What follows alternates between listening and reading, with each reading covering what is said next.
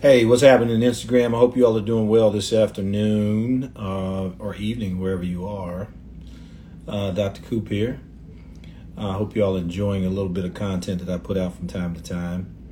Tonight is a very special one. In a few moments, I'm going to be on blackdoctor.org, blackdoctor.org, live with my good friend, Ellis, and we're going to be discussing the Bronny James situation. I don't have any details on that, but what I will talk about in just a few moments is the potential causes of a sudden cardiac arrest in a young male athlete.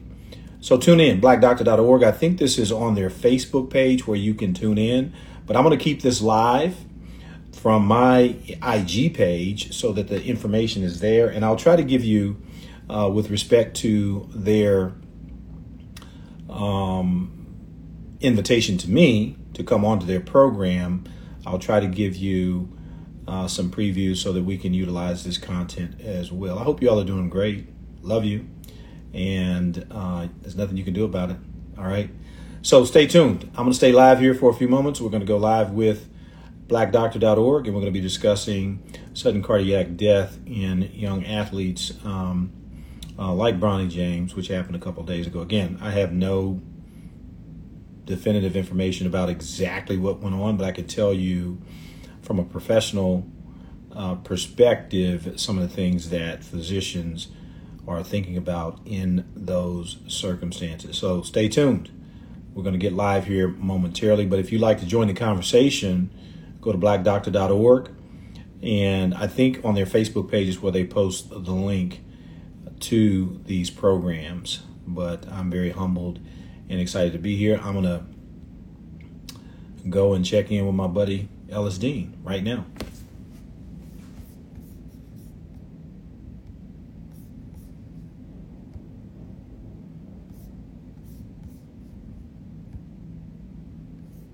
I hope y'all like the workout, the Pilates. I got a little feedback, and it was good. It was positive. I love it. I'm glad I can help motivate you along the way as you work on your health and wellness, etc., etc. Okay, hold on, Ellis. Okay.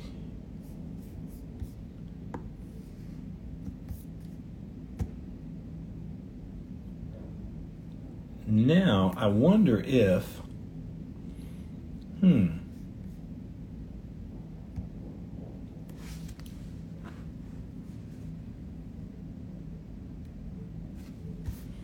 says stream this to my audience. Okay, let me do that. Oh, yeah, they got a new feature now. You can... Ellis, my brother. What's happening? But it's only allowed me two destinations, okay? Well, they don't expect people to have So what would you say? So I did my Facebook page, and I think I'll do LinkedIn. How about that? Yeah, I think those two are your best choices. I'm gonna do. I actually am live on Instagram right now on my cell phone. Okay, yeah, because that's the one place that StreamYard can't stream to. So yeah, no. IG on your cell phone, and StreamYard you can go to Facebook, YouTube, LinkedIn, and then like Twitch and other stuff that I don't use. Man, I have no idea. And then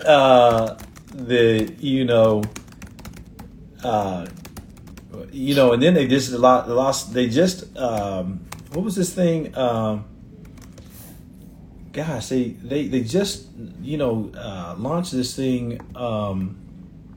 Threads. Threads, yeah. I'm like, what is this? Yeah. So I mean, I think it came to me automatically because I don't know if I actually signed up for anything. It comes to you automatically because you have an Instagram account. So it is Meta or Facebook's answer to Twitter, because everybody's unhappy with Twitter with your boy running it. So Facebook decided, you know what, let's go ahead and capitalize on this unrest. Hey, why not? And created Threads, and people just started flocking to it. I think they had the highest number of ads in the history of social media. Wow. When they started Threads. So wow. But be careful if you get on it. It's nothing wrong with it, but right now it's connected to your Instagram, or you can connect it to your Instagram. But if you do that and you decide to cancel or to delete Threads, your Instagram will be deleted as well. So I heard some people complaining about that, and I was like, oh, okay, that's good to know. So just if you're going to get on Threads, don't connect it to your Instagram account. So you just operate it independently. Okay. I got to look into that, because I can see the little Thread symbol on my IG page. Is that connected, or? Have you set up a Threads account? Well, I guess if you click on it, it'll probably have you set up, and it'll do it through your Instagram, and then that'll connect it. Okay, all right. Well, I gotta be careful. That's the bottom line. You're warning me to be careful. Good. All right, my friend. All right, good. It's good to be here with you as always. And are we live yet? Not live yet? No, we're not live yet. Do you have any other guests coming to discuss this? No, just this one. Okay, cool. Yeah. Awesome. I love it. Yeah. Perfect. Yeah. We were, because it was such short notice, because we started some conversations, and we're going to be going, Reggie's going to be going to dinner with them at NMA with the ABC. Okay, good. And we're going to be doing some work with them, trying to increase some opportunities with them. But I'll talk to you offline about that. Okay, all my friends over at the ABC. I'm not gonna toss any shade right now, but it's all good. Yeah, we just need to get in a room, and we need to have a retreat, honestly, and just kind of get together. And there's so much happening in my world when it comes to particularly African American physicians, and everything that you see that's happening from a disenfranchisement, a marginalization, or just flat out racism, is happening in institutions. And it's happening in the healthcare systems as well. And it's hard. It's hard. I'm on a number of chat threads and groups and things, and it's really difficult to basically remove the fog off of the lenses, in particular for a lot of these young physicians. Well, let me back that up. Let me back that statement up. Not necessarily young physicians. I think they are seeing it better than some of the ones who've gotten a taste of this illusion of security and safety in a system that, quite frankly, has got a lot of flaws. And most people don't know this, but 75, everybody, people talk to you sometimes like, hey, you got any physician friends you can refer me to do business, to set up their website, or do this or do that. Let me tell you something. 80% of the doctors in America now are employees. If they're not directly employed, they are connected through some type of clinically integrated network with a system, and they have handcuffs. Okay. Mm-hmm. And that's a bit extreme. I understand that. But as one of my colleagues says, it's figurative handcuffs. Yeah, I mean, you can't. There's certain things you can't do. There's a lot of decisions you can't make, independently anymore. So the idea of independent enterprising physician in America is really, that no longer really exists. So what a lot of physicians are doing is they're breaking off, and now they're doing concierge practices, okay? Mm-hmm. And that gives you, to some extent, some of that independence and entrepreneurial opportunity back, but it never really fulfills completely the void that is left. And concierge practices only gives you access to a certain percentage of the population that can afford concierge. Exactly. And so that's great for them, for the physicians who practice on it. But I always, when I discuss that with my colleagues, I say, hey man, it's access. I mean, what are we doing when you when you set up systems like that, how does that affect access overall? Because you may have a nice 8 to 4, 9 to 5 lifestyle, on when you want to be on, off when you want to be off. That's great. But patients and healthcare consumers who want information, they have no access to it. But the world that I'm in now is filling that void. I'm all about access. I'm all about doing this kind of stuff. I'm all about creating matter of fact opportunities. I need to connect you. I need to connect you with my wife because she's the CHRO for her company. Sure. And they were thinking about adding Primo Health Partners for that second opinion service that they can refer. Yeah. Their employees to. Would love to talk to them. Yeah, absolutely. That's what we do. All right, man, I'm going to turn it over to you. Let me say hi to y'all over on Black. Hey, Reggie, real quick, where do they pick this up live? Is it on your blackdoctor.org Facebook page? It will be on our blackdoctor.org Facebook page. It will also be on our blackdoctor.org YouTube channel. So if you go to facebook.com/blackdoctor.org/live, you'll find it right there. And then if you go to YouTube and just put in blackdoctor.org, go to our YouTube channel, it'll be live on there. Got it. Okay, good. So y'all hear that? So blackdoctor.org on Facebook live. They can blackdoctor.org live on Facebook and also on their YouTube channel. Just Black Doctor, all one word .org. Go in there and check it out. That's where we're talking, and we'll talk a little bit about the Bronny James situation. All right, take care. All right, thank you all so much. Stay with me. I'll be talking. I'm going to get started here. I got to bring up get the graphic here. We'll get started.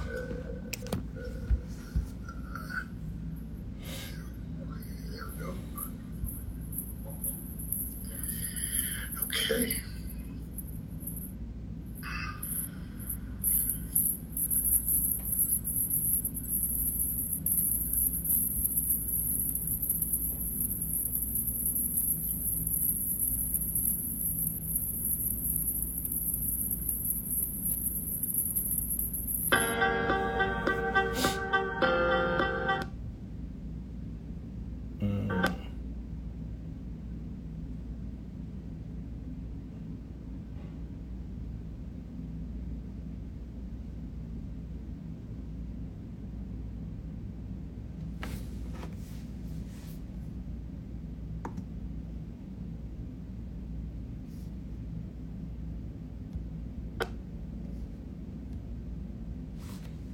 Good afternoon, and thank you for joining us here on blackdoctor.org. I am Ellis Dean, the Director of Digital Programming at Black Doctor, and one of the things we pride ourselves here is we are responsive to what's happening in the community. And so what do I mean by that? Well, earlier in the last football season, when Damar Hamlin had his cardiac arrest on the field, we were able to turn around on that Wednesday and have a program about cardiac arrest and emergency services. Well, here we are again. We learned on Monday that LeBron's son, LeBron James Jr., also known as Bronny James, right? So you need to know what you need to know and what you can do about it. So a couple of things. We've got a special guest, somebody that is not new to blackdoctor.org, but he is always a fan favorite, and he is super smart about all things hearts related. So we had to call. First person I hit up was Dr. Cooper. So a couple of things I need for you to do before we get started with Dr. Cooper is, number one, let us know where you're watching from. We'd like to know where people are watching us from all over the world. So please drop that in the comment section and let us know. Give yourself a shout out. Number two, please tag a friend or share this on your page. We want to get this information out to as many people as possible. We know that misinformation and disinformation, especially about healthcare, has become rampant since, that certain time with COVID was going on. And it just keeps coming out. So we want to get out true factual information from top black experts. So please share this on your page and tag a friend. And then finally, if you have any questions throughout today's broadcast, we need to ask those questions, drop those in the comment section, because this program is all about getting your questions asked and answered so you can go tell a friend and share it, because like folks, we still like to share things word of mouth as well. So I see my girl Carmen coming in from LinkedIn. Okay, that must be watching the Dr. Cooper's page. How about that? Yeah. Hey, Carmen, how are you doing? Fresno, Texas. What's up? All right. That's what's up. Keep your comments. Keep giving yourselves a shout out. We got Southern Maryland in the house. But the man of the hour is, of course, our own Dr. William Cooper. He is a cardiothoracic surgeon. It took me a long time to practice on how to say that properly, but he's a cardiothoracic surgeon. He's also a media personality, and he is also a principal partner at Primo Health Partners. And we want to make sure as you go sign up, he'll have an opportunity to tell you about Primo Health Partners here today, so you don't get into a situation where your health is in jeopardy without getting that great second opinion. So I'm going to shut up and bring on the man, also known as Dr. Cooper. How you doing, Doc? How you doing, Doc? Hey, Ellis, how you doing, man? It's always great to be with you. Absolutely fantastic to be with you. Man, this is great. I was being completely honest. When you talked about it the other day, we need to do a show about it. I was like, I got it. First person. Hey, you get back. I was like, well, I'm humbled by that, my friend. It really humbles me. It gives me an opportunity to share what God has given me, quite frankly. Absolutely. So we were all, I'm sure, well, if you don't, it's hard pressed to find somebody on the planet that doesn't know who LeBron James is and his family. And then so when we were all kind of, it happened, the news broke while we were on our morning call the other day about Bronny James having a cardiac arrest. And all of us, because we work either in healthcare or in the periphery of healthcare, right, that we know how serious that situation is. So help our audience understand what is a cardiac arrest, particularly, and how is it different from a heart attack? Got it. Yeah, that's a great question, Ellis. Well, first and foremost, I want to say thank you for allowing me to come on and have this opportunity once again. Two, I want to say that officially from blackdoctor.org and Dr. Cooper MD that we send our sincere, heartfelt thoughts, prayers, concern, and healing energy to the James family. One of the things that I get to see in my profession is the impact not only on the patient, which I have to treat, but also the family. And that can be very, very unsettling and devastating, quite frankly. So I just want to say that right off the bat. The difference between a cardiac arrest and if you will, a heart attack per se is vast, all right? And it really comes down to, really nomenclature and context. When the heart stops, that's all we're saying in cardiac arrest. In fact, I, as a heart surgeon, create cardiac arrest intentionally in patients every single day. I did that this morning in the patient that I operated on earlier today, okay? And that's literally just the heart stopping, okay? And it somehow gets intertwined with and basically not necessarily confused, but used in very general terms with the idea of a heart attack. All right? Yes. And so what we're talking about when we talk about sudden or cardiac arrest, it includes, basically anything that can cause your heart to stop. All right? And unfortunately, in a number of people, that cardiac arrest could turn into what we would term as sudden cardiac death. Now, some people will label it that, but it's really not that unless you actually do die from it, okay? That's more of I would call it an epidemiological term, sudden cardiac death, meaning that they died of a cardiac-related something, all right? Cardiac arrest just means the heart stopped, okay? Heart attack, okay? And again, it gets a little murky because we intertwine and we intermingle terminology. To me, gets a little bit more specific because the heart attack suggests that there's something that actually led to damage to the heart that may not, quite frankly, lead to sudden cardiac death or even cardiac arrest. Okay, that was a great explanation. So when the heart stops, right, and so that stoppage can be for a myriad of reasons, up to and including you having to have heart surgery, where they're asking because it's hard to perform heart surgery when the heart is still beating, right? Correct. Correct. And the so-called heart attack can cause cardiac arrest, all right? But the vast majority, overwhelming heart attacks do not cause cardiac arrest. Okay. Now, the question that came up was, okay, and as we started having a little mini debate on our work call the other day about this, was some people felt like his playing career is going to be over. He had a cardiac arrest. He's done playing basketball. And I said, well, not necessarily, because he had a player at USC last year that had a cardiac arrest during practice and was back playing 6 months later. Right. We saw just here, I was watching SportsCenter this morning, and there was a big celebration about Damar Hamlin returning to the Bills practice and getting ready to engage in football. We know how strenuous both basketball and football are in terms of its cardiovascular needs in order to be able to perform at a high level. Right. So help us understand, is it case by case whether or not somebody can re-engage in playing sports at a high level if they've had a cardiac arrest event? Yeah, this is a great question. And what I think we should do, Ellis, is go back and now try to parse out what's happening in the case of a sudden cardiac arrest, heart attack, which could be one of the reasons for that, okay? So when we think about the heart stopping, either spontaneously, which is very, very, very, very rare, okay? And when I say spontaneously, or even we would add in the healthcare community the term idiopathic, meaning for no known reason, and that can only come after you've had a thorough evaluation and workup and tested everything.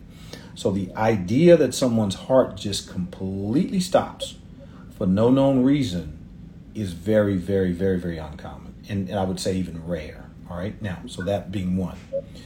Because when someone has a sudden cardiac arrest, as young James had, then that would then trigger a complete investigation and workup. And when I say workup, diagnostic testing and things to try to figure out why that happened. Okay?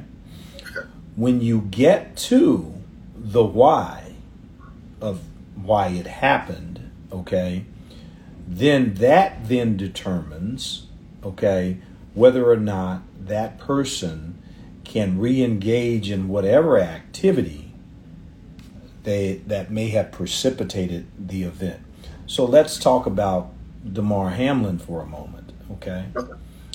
We think, based on the information, again, this is his private healthcare information that I'm not privy to. I'm making very generalized, broad statements, all right? But based on my knowledge, expertise, and professional practice, in his case, the thinking, as I understand it, is that he had a very, very rare situation, which is what we call commotio cordis, okay? And in that case, what happened literally is an impact to the chest, okay, in the area of his heart that essentially caused the electrical activity of his heart to go completely awry and essentially put him into what we call ventricular fibrillation, okay? And that then is not compatible with life and can lead to complete cardiac arrest. And most people would essentially term it that because essentially there's no activity there that could actually support the pumping of the heart, okay? So that is a very, very rare circumstance. It happens, and honestly, I've never seen it. Actually, there's one other case. I think, I'm just thinking back on this, I think there was a football player who collapsed in the 70s, as I recall. who may have had that condition, and I'd have to check all my facts on that. But it's something that has been reported in baseball, softball, kids getting hit, quite frankly, in the chest with a projectile, which in this case would be the ball. Okay, so in that case, we have identified that it's an external thing that caused the arrest. Very, very rare, very unlikely. I would say in that case that it's probably okay. Right. Once you've done all the other testing that you should do for him to go back and engage in that activity. All right? Now, so assuming that this is just one of those rare circumstances, I don't know what was happening in that practice. Was it another episode of commodity? I don't think so. I didn't hear anything about him, having some, running into someone or getting hit in a weird way on a basketball court. I've never heard of that. I don't know if that's ever been reported. So we have to assume that either it's spontaneous and idiopathic, meaning we have no idea why it happened, okay, or he's gone through the appropriate testing to identify a condition that may have caused it. Once that condition is identified, then you make a determination as to treatment, prognosis, and thirdly, in this case, the activity level of the person who was the victim of whatever happened in that case. Does that make sense? Yes. Got it. I want to be very, very clear because I can tell you sometimes people start talking fast and they get on these shows and the media hype and these guys start going off into tangents. So I don't know if he can go back and play based on the fact that we don't really necessarily know. But we can get into some of those conditions that may have created this, and then we can talk about whether or not it makes sense for him to re-engage. I will sum this up by saying that with modern day technology and medicine, I would be personally very surprised if he did not re-engage in some kind of sports activity. Now, I want to give you all one example that is kind of not, I haven't seen it come up anywhere. But to me, one of the greatest boxers and athletes of all time to ever step in the squared circle. Evander Holyfield, if you recall, had a condition with his heart that was diagnosed before there was a problem called hypertrophic cardiomyopathy. And the recommendation was made that he should never go back in the ring again. Guess what? He did. Evander Holyfield, look this up. I was in Atlanta at Emory University during the period of time when this was going on, and he was being diagnosed and being treated, quite frankly, at Emory University in Atlanta. And you had professionals at that institution who said, no, he shouldn't go back. He did, and he did fine, and he's doing fine today. So there's a lot we don't know. So there are examples of people out there that have had these issues that have been resolved and have gone on to do their thing, do their passion.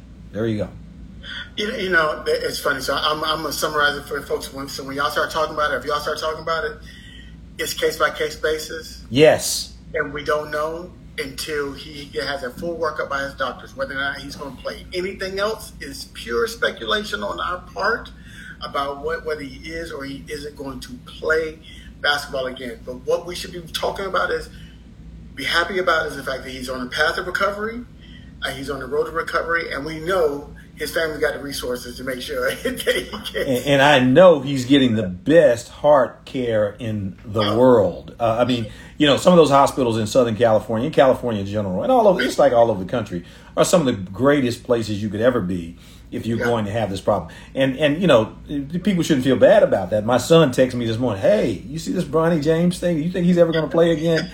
And in a text message, I'm like, okay, William, I don't know. I can just tell you that there's a lot that's in that. And I told him, I said, you should tune into this so that you can hear me talk about it today. And hopefully you'll get a little bit better insight into why I can't really answer that question with clarity and some degree of certainty, at least right now. Well, we've got a great question coming in from our visitors, from our viewers, and so I want y'all to keep those questions coming in. Yep, there's another one. Thank you, Thomas. I got you. So I want to ask this question before we get to the viewer questions, and that is there a genetic component that could lead you to have more cardiac events? And I'm just going to kind of say it in that space, that to have more cardiac events, that somebody that doesn't have that genetic disposition to have a cardiac event? Yeah, that's a great question, Ellis. And so let's just start with it in terms of the most common reason for somebody having cardiac events is basically development of cardiovascular disease in the terms of high blood pressure, left ventricular hypertrophy, coronary atherosclerosis, that can lead to congestive heart failure and all those things. Those are the things that I see every day in my practice, okay? And those things have a strong familial association, meaning that it runs in families, okay? Yep. So if you had a first-degree male relative who at a very young age, 40s and 50s in particular, who had a heart attack, heart surgery, stent, or some kind of heart-related condition like that puts you at risk, whether you're male or female, if you're a first-degree relative, okay? Now, that having been said, there are some other things, okay? And one of the things that gets a lot of attention in young athletes like this is a condition we call hypertrophic cardiomyopathy, okay? That is a spectrum of processes where certain parts of the heart, basically the muscle gets so thick, all right, and that's not necessarily inflamed, but it gets very, very thick. And when the heart squeezes, it can cause an imbalance in the perfusion to the heart. Hypertrophic obstructive cardiomyopathy. It's called HOCM. Okay, we shorten that HOCM. Hypertrophic obstructive cardiomyopathy. Hypertrophy meaning it's thick. Obstructive meaning literally it's squeezing so hard that it just basically stops blood from getting out of the heart instantaneously. All right, and we call it a cardiomyopathy, meaning it's not normal for the heart to do that in that particular location. So those things can run in families. Amyloidosis of the heart, okay? Transthyretin, okay? Proteins, those things tend to have a familial kind of association. Sarcoidosis tends to run in certain families, but it's not 100%, okay? It's not like sickle cell where you can say, okay, 25% of people in the family, if you got two parents and sickle, 25% of the kids are going to have sickle cell. It's not that solid, but we just know there's a familial association.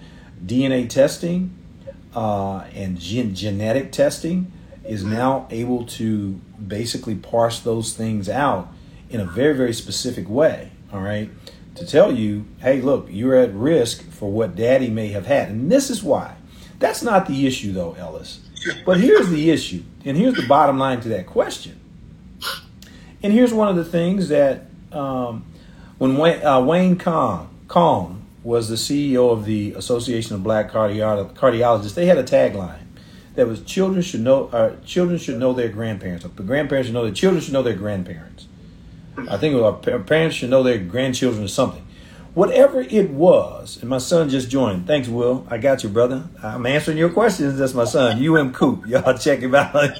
You said you'd be here. I love it, man. Thank you. I love you to death, man. But you really. So the point is for the audience is you got to ask these questions. You need to start digging and asking mom and daddy, what did grandmama die? What did Uncle Joe, who used to sit out on the stump and drink what did he die of? Drink his 40 ounce or whatever he was drinking. You need to understand that. You need to I will tell you right now, a familial thing that runs in my family. My dad had, I don't know, 11 brothers, I think, and one sister that came to adulthood.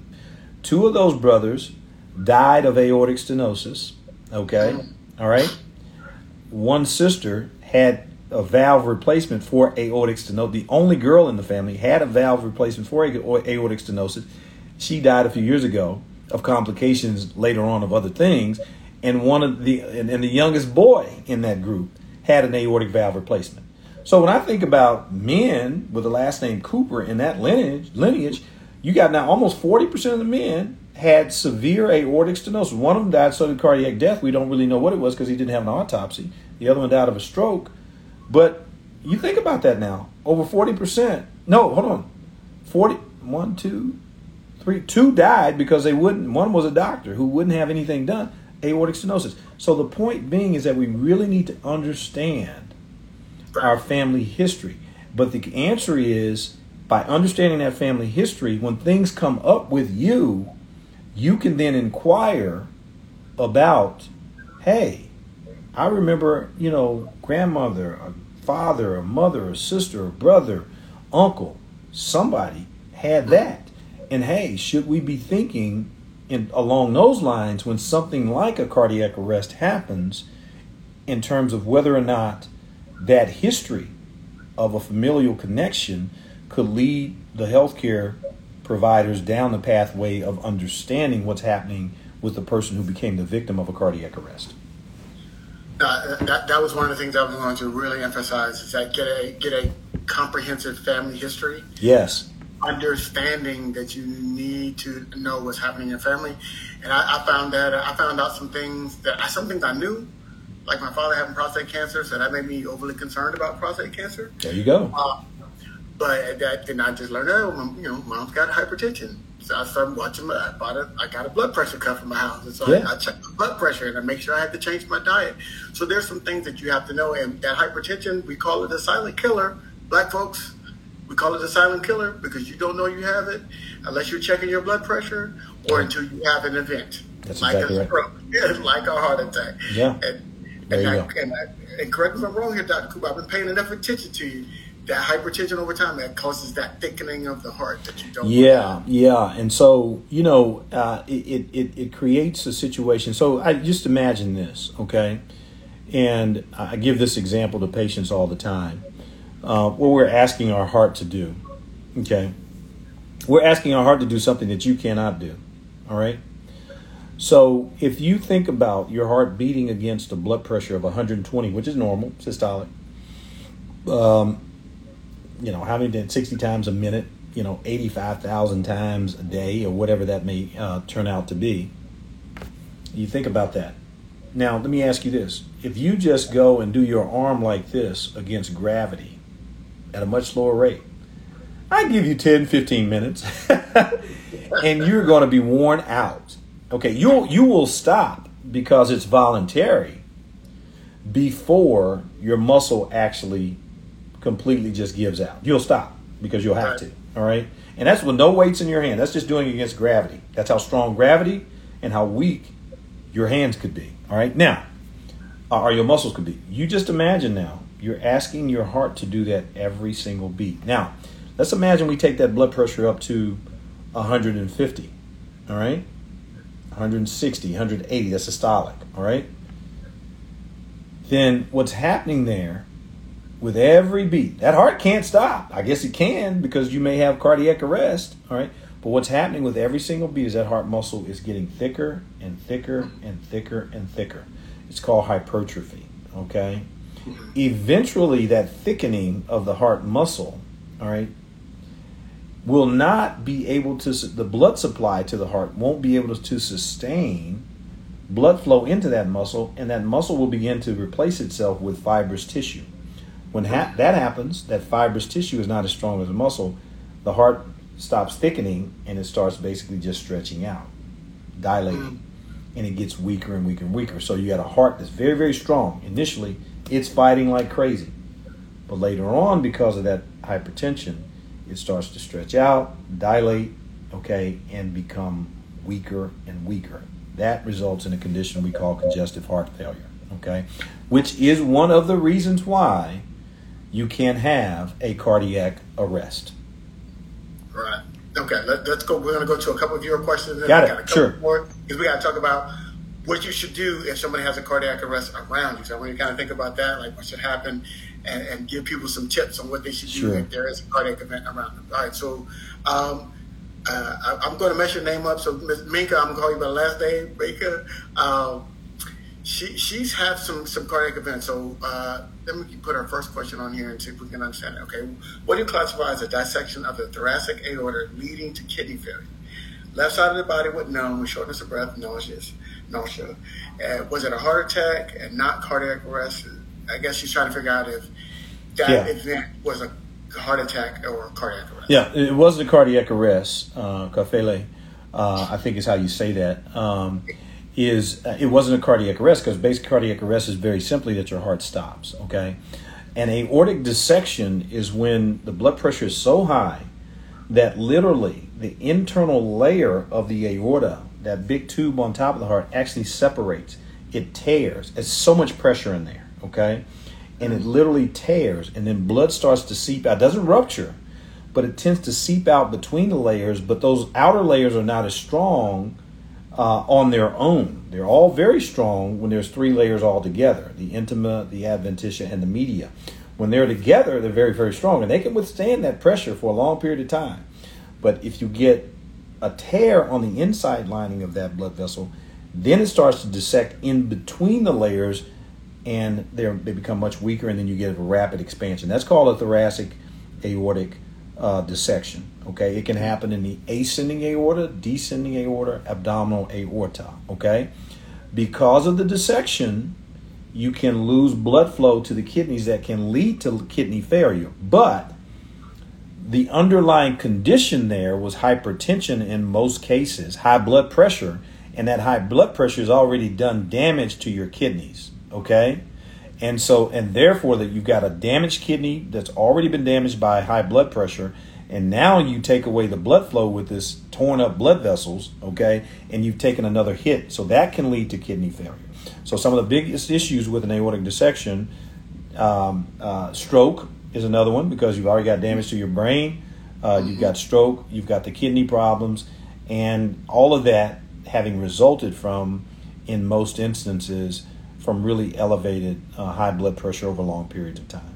But it's not cardiac arrest, and it's not necessarily a heart attack. It's in the main blood vessel that sits on top of the heart. Okay. And then he had one more follow-up that's something similar. I guess he's just asking, should he get a stent or monitoring and medication? And ultimately, this is that mental health piece. Do I ever go back to feeling normal? Yeah. So first and foremost, my friend, let's get that blood pressure under control. Because if you're a 51-year-old and I'm looking at you, you're a man of color. I don't, your race is a social construct, but you're a man that looks like me, okay?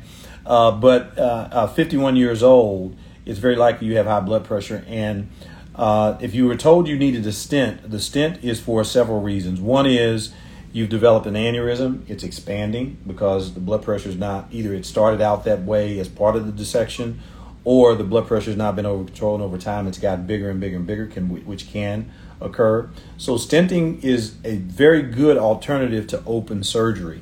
And we try not to operate. And when you start talking about a stent, I'm assuming you're talking about the descending aorta, because in the ascending part, the part that's going up, coming right off of the top of the heart, that typically requires surgery, okay? The stents go in the lower part that's going down into the chest, all right? And so it's a very good treatment. It's much better than surgery. The techniques, as well as the equipment and the resources to do those procedures have gotten much better and better and better. Now, so I think it's not a and or situation. It is and, which means that not only do you may perhaps need that direct stenting, but you also need the medications as well. So it's both. It's not either or. Going back to feeling normal, my brother, is tough, and I get it. I understand. I see a lot of patients like you who have these issues. You can reach out to me, by the way, at my website, www.primohealthpartners.com, if you don't mind me plugging that in there, Ellis. Sure. And you and I can talk more offline about, and get a little bit more specific, get your records, and talk a little bit more specifically about your situation. That's www.primo healthpartners.com. But it's tough, and you're going to need support. But just know that there are many people out there like you who've gone through this, and you can get over it. Okay. Absolutely, and I would just add, because my background is in mental health, and I would say, normal is relative, right? And yes. I think a lot of times people use normal as referring to the time before they had any, physical health problems. That's correct. Right? So That's a That's when very good point, Ellis. That's a very good point. Yes. go back to that feeling. So I think what the safest thing for you is to create a new normal as to getting healthy, right? And then how that feels, how that feeling of feeling healthy again and going in and having kind of clean doctor's visits where they're not telling you got problems. You've got your blood pressure under control, because I saw you put in a comment that you had some high, some blood pressure. You had high blood pressure. So getting that under control and just generally starting to feel healthier will be your new normal. But going back to, it's like, as men, we like to go back to our days when we could play sports and not have to stress, right? It's like, I'm never going to feel that way again. Yeah. The weekend warriors. We used to play basketball when I was probably in my 30s. I gave that up, man. And after I saw 2 or 3 guys get Achilles, and then after we went over and joined the rec league, and these young boys was dunking on us like left and right, I was like, I'm retired. I'm done. It took me to check my ACL to stop playing. There you go. And I feel you, because I am 51 myself, and so I'm right in that space with you, brother. So you're not alone in that. So next question from LinkedIn. Thomas is asking, as a father, would you want your son to play sports again after what happened? If you had your son what happened with Bronny James? Yeah, that's my good friend Tom Muziani. Hey Tom, how you doing, buddy? I appreciate your support. The answer is yes, and it depends. I'll put the caveat there that it depends on what we find or what was found with him. I will tell you that the workup and the things that they did right away. First and foremost, first responders are very, very. I mean, that's important. Let's remember now. He survived a cardiac arrest. Yes. And as you and I both know, Tom, very, very. Tom worked in healthcare for a number of years. That's a big deal. I mean, surviving a cardiac arrest. So what we can say to our audience, all of you, 100%, hold your emotions, but go learn CPR. Okay, Go get that first on the scene. Somebody drops dead or has a heart attack or passes out, so you know what to do. That's universal. All of us can do that, okay? So that's number one, is that they did a great job. And thankfully, he was at USC, where they have these people around all the time. They know what they're doing. The Lamar Hamlin situation, you had, first responder right there on the sideline. They did their jobs. But you and I can both do that. So the answer to that question, though, Tom, is that yes. I would have no problem with my son going back and playing sports, assuming that we've gone through the testing, okay? There are some basic things that they probably did right off the bat. Echocardiogram, just an ultrasound of the heart. Heart catheterization, okay, where they run the catheters up in the arteries to make sure that there's no anomalous arteries that are going in bad directions that can cause squeezing, and you can lose where you can lose blood flow temporarily, where there's no obstructive cardiomyopathy, there's no heart valve issues or congenital problems that came up. And then the next thing they probably did is go to the electrical system. That takes a little time because you've got to monitor the electrical system through continuous monitoring, Holter monitors and some other things out there. You can take these things home now. You can hook up an EKG to your cell phone these days and monitor that continuously to make sure the electrical activity is okay. And then you get into imaging, MRI, CAT scans, MRIs, looking at the anatomy, making sure all the connections are perfect. MRI is going to give you an idea of whether or not he's got some kind of inflammatory condition. I mentioned earlier, sarcoidosis, amyloidosis, and those kinds of things. What we call infiltrative cardiomyopathies, where there's essentially abnormal protein and abnormal inflammatory nodules being placed in the heart itself. So you start looking at those things. So there's a whole workup and battery of tests, okay, that need to be done. But let's assume that all of those are either normal, or if they're even not normal, if they're great treatments, okay, that make it very unlikely that this is to recur, then yeah, I would have no problem with my son going back and playing sports. But clearly we would have to go through that battery of tests before we would just assume that he's going to go right back out there and start doing that. And again, using the Damar Hamlin situation, I'm sure he did I know when Evander was going through this years ago, I'm sure he went through all of those tests, at least whatever was available at the time, and made the decision to go back and did fine and is still with us here today. And I'm quite sure that Damar Hamlin's going to do just fine, honestly, based on what I know about what happened to him and the intensive investigation that they did to look at that. That was a very well thought out answer, and I would say that's hard, right? That's a hard answer to make for anyone, because as a parent, you want your child to be happy, right? And if they're happy playing basketball, you want them to be able to do that. And like, you know, I played again after I tore my ACL. I'm just speaking personally. I tore my ACL. I cannot end on an injury, right? So I went through the surgery, the pain, the rehab, all that stuff, because I just did not want to. I wanted to end on my own terms. And if I could project myself into Bronny James's mind right now, that's what he is thinking. Yeah.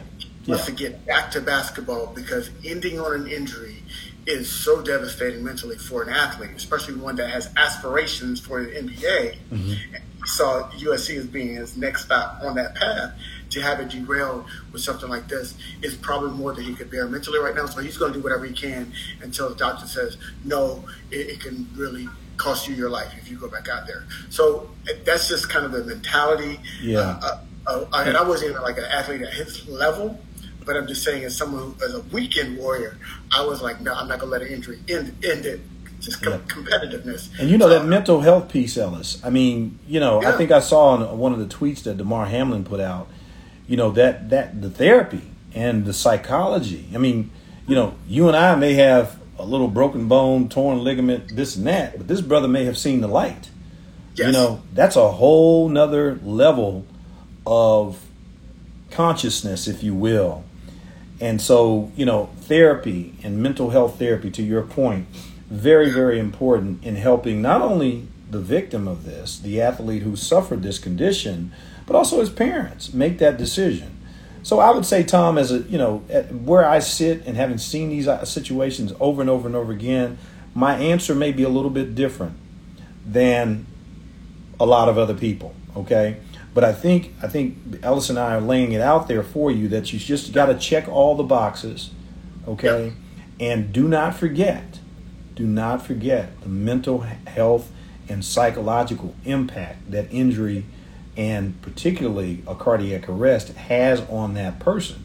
Hey, and shut up if he decides himself, hey man, I'm done. I don't want to do that anymore. That's okay.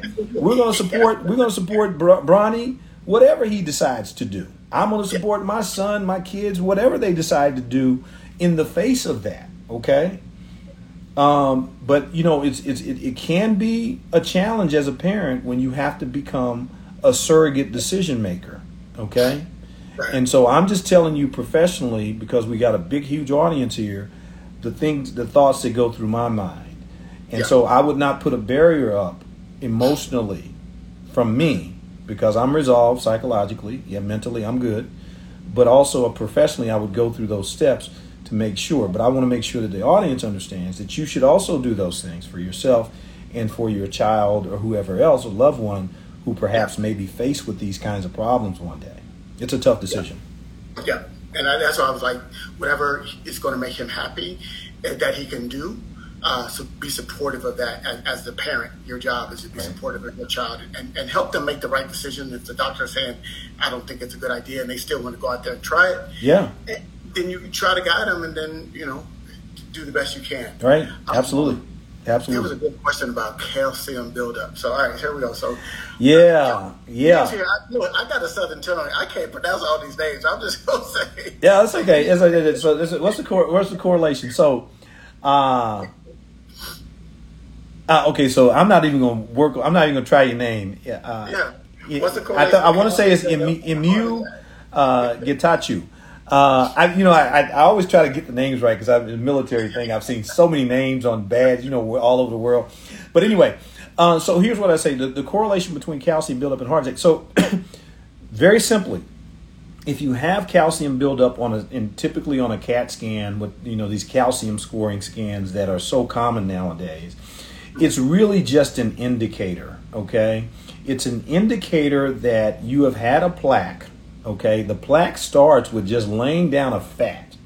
And let me give you an example of that, okay? Go home and do this. You can do it right now, wherever you are. Go in your kitchen. Take a little olive oil, okay?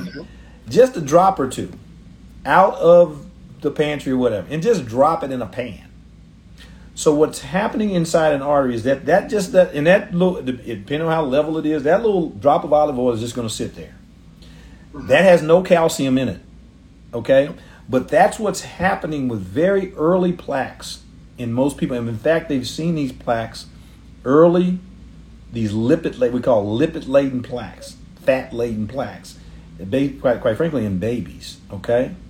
All right, and so that's the early genesis of an injury to the inside lining of a blood vessel. As those plaques mature, whether or not they grow and become obstructive, we don't know. They could just get into the wall of the vessel and just become But as they mature, and when I say mature, is it's gone through a process of laying down the fat, healing, inflammation, healing over and over and over again. And then calcium gets in the mix of that, and eventually it becomes calcium laden. And you can actually see that on an x-ray, okay? So essentially what calcium is just showing you is that you've gone through that process of buildup of plaque, maturation, inflammation, laying down of calcium. We just don't know how bad it is. So it could be, when we see very high calcium scores on these scans, even in people that have no symptoms, they're not short of breath or having chest pain, it's an indication to go ahead and take a little further look, either with a stress test or heart catheterization, some other test to make sure that calcium-laden blood vessel is not obstructive or could be at risk now for obstruction, which then leads to the heart attack, all right? So it's not necessarily that the calcium, it's just essentially it's an indicator of a potential buildup of plaque, which could lead to a heart attack, all right? And that plaque, that plaque builds up, like if it's your blood vessel, that plaque starts to build up around the inside wall of that blood vessel, which narrows the area for the blood to go through. Right? So I'm not going to make any sexual references here, but it narrows the plaque built up around the walls. It narrows that way, and then that's how your blood pressure will start to go up as a result. Yes. And then that could block, and then when there's a blockage, that's where you can have a heart attack. So there you go. Good. I hope that answers your question. Thank you. Yeah, that was really good. I think we've got some great. Thank you so much, Brother Minka, for your kind words. I'll put that on screen for everybody to see. I just want to say thank you. That's why I reached out to Dr. Cooper first. Right. What you're hearing between the two of us is genuine, and just having some great dialogue, and that's what we're trying to do here. At blackdoctor.org. So as we're we're supposed to go 30 minutes, but look, there's some great questions and there's some great stuff that we needed to go through today.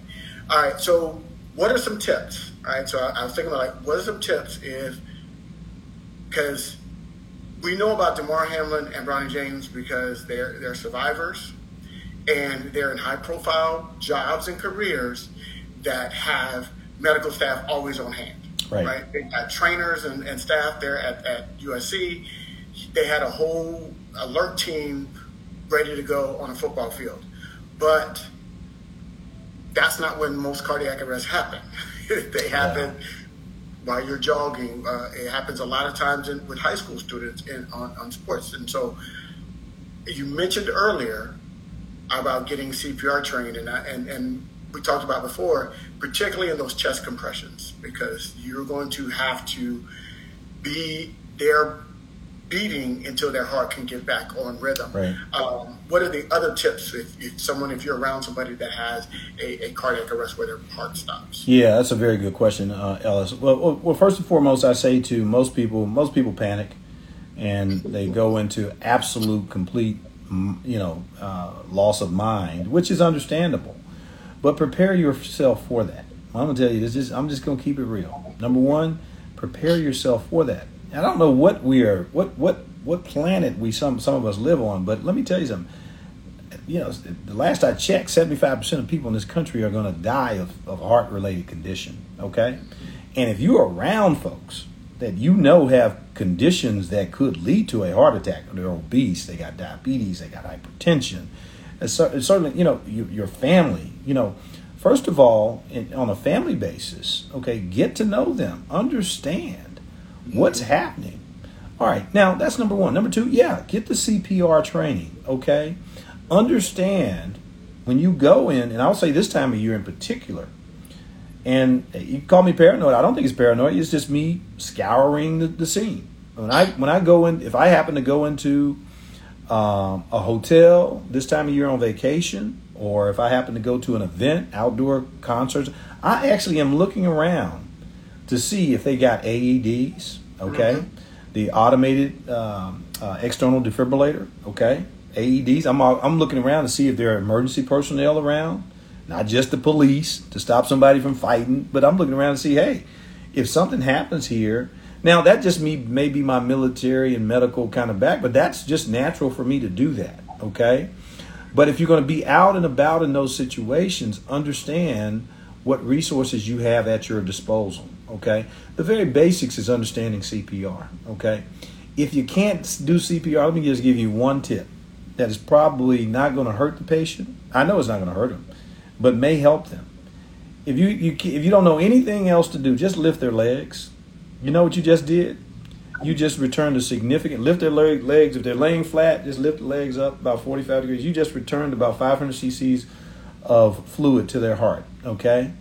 And that's that's very innocuous in most situations. You're just returning blood flow to the heart so even if it's not beating, so that something can get going, okay? That's that's a simple, practical thing to do, all right? Make sure you understand on your phones and we got all these other apps on there, how to quickly dial 911 and get, first responders activated very, very quickly. So just all these very little things that you can do that could be helpful. Okay, mouth to mouth is no longer recommended with CPR. All you need to do is pump on the chest. Learn how to do that. Get CPR somewhere, okay? Churches used to offer it, but I know a lot of people now are not in churches. They're all online now because of, post-pandemic or whatever. But make sure that you get that training somewhere. Remain calm, okay? Keep a level head about you, and understand that they're the simple little things that you can do very early on that could make a difference in someone's life. Very, very important. Absolutely. So those are 5 great tips. I'll put them back on the screen if you need them. But we talked about learning CPR, chest compressions. We don't have to do them mouth to mouth. We understand with COVID and all kind of just. And I'm just saying, being black in America, just put my mouth on random people's mouth. That's what I'm looking forward to doing. So I can do chest compression all day long. Let me just tell you something, Ellis. There's not much you're not gonna hurt yourself by putting your mouth on somebody. Trust me. There's people out there putting their mouths on things they shouldn't be putting on anyway, every single minute of every day. But I get it. I understand. Nothing that a little Listerine won't take away, my friend. Awesome. Prepare to have to intervene. So yes. If it is something that you're engaging in, if you're out in we got record temperatures going on. Oh God, yes.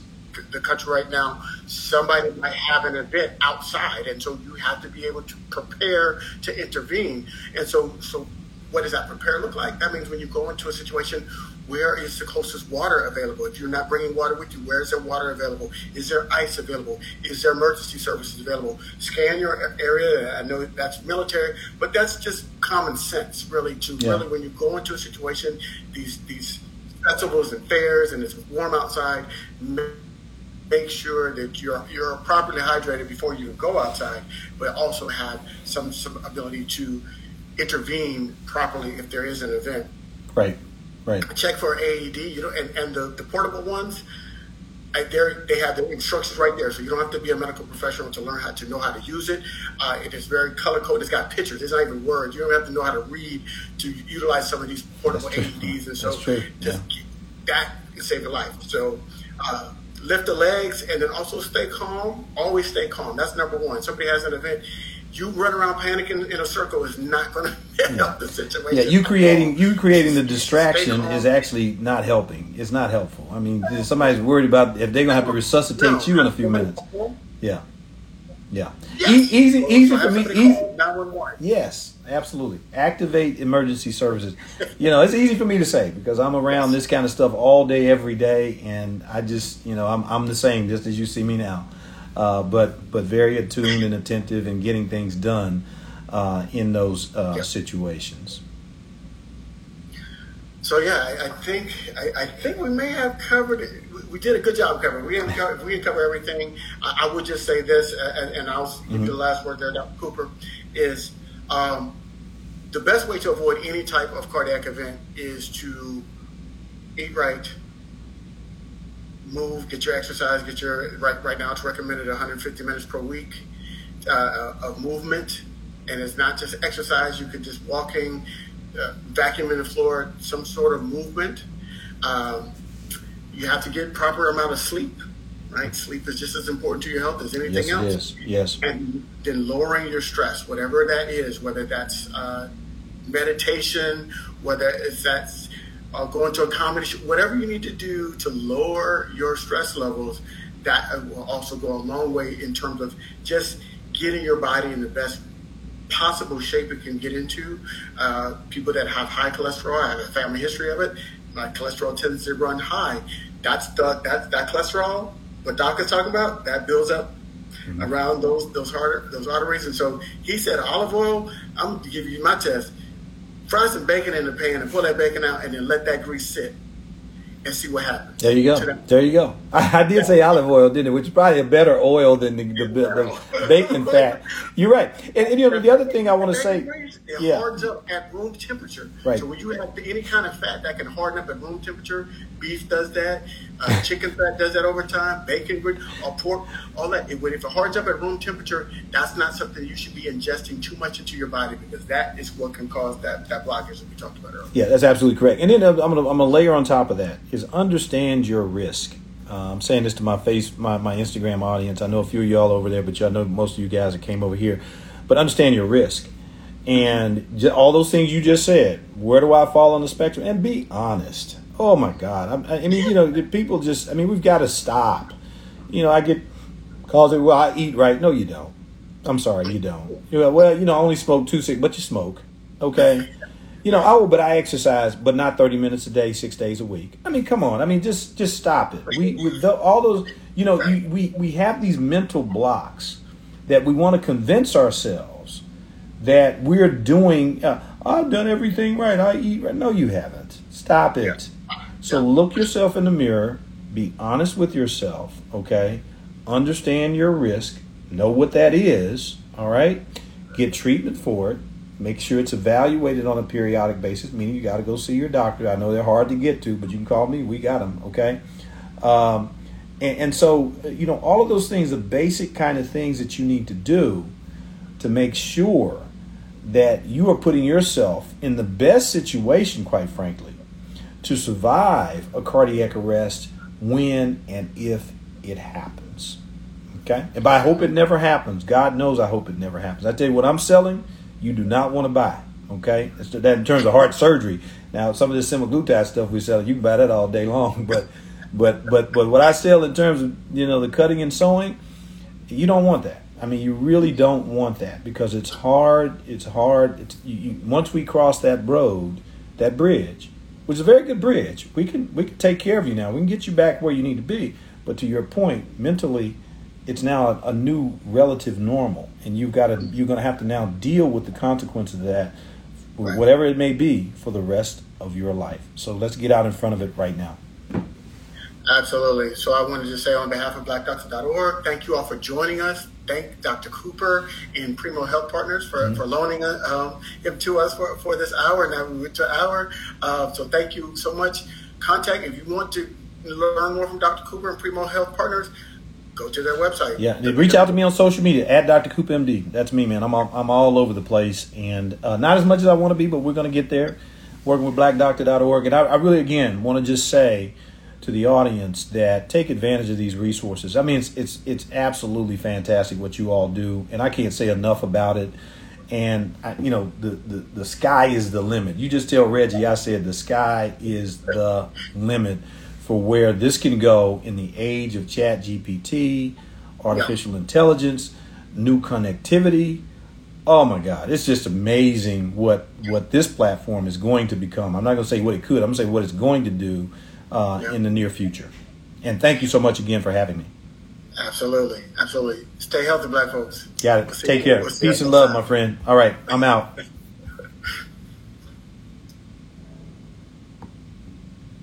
We done, Ellis? I think so, yeah. All right, my brother. As always, man, appreciate it. Get ready to go ahead and take my wife to dinner here in a couple hours. All right, man. We'll be in touch, man. Okay? Absolutely. All right. Take care. Dinner. You got it. Peace.